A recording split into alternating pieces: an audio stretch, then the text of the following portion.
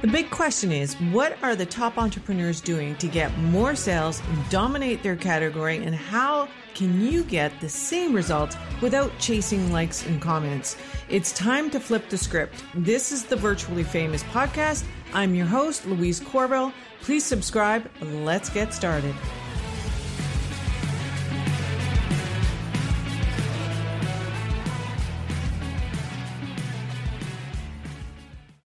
Hey boss, thank you so much for pressing play. And today we're talking about a Dr. House hack. And one of the things that he does is that he always has the problem. So we have the problem. They get all the students to work on that problem. It's easy for you to say.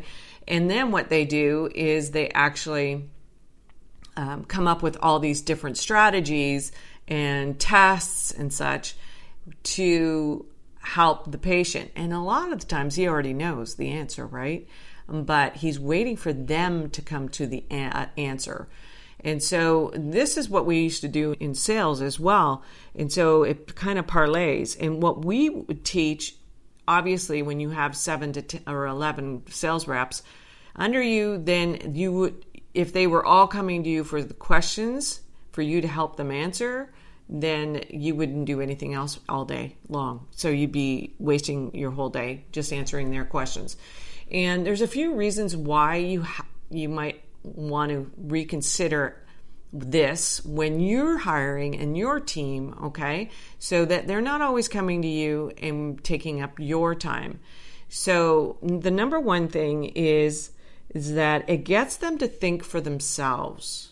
Okay, they need to start thinking for themselves. They need to be able to come up with answers and test different things, just like in Dr. House.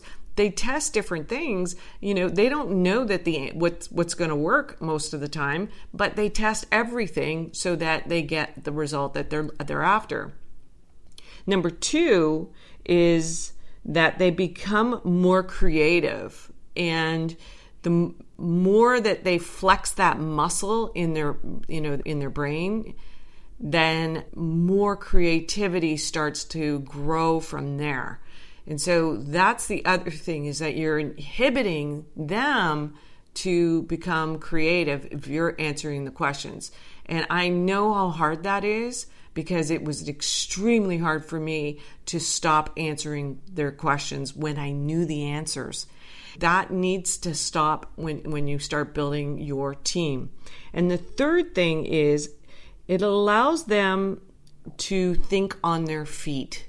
So what happens, what I mean by that is that when they were in an account, they were in an office, their opportunity was right in front of them.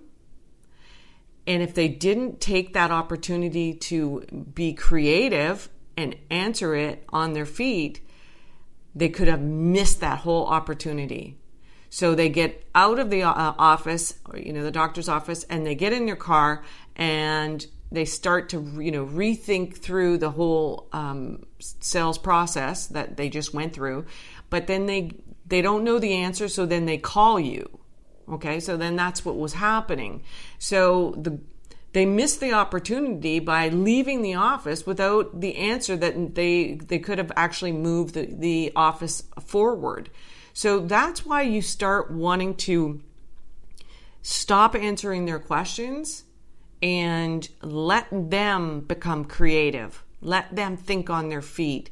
Let them come up with the answers themselves so that they stop relying on you. All right? Thanks so much for listening. Bye for now.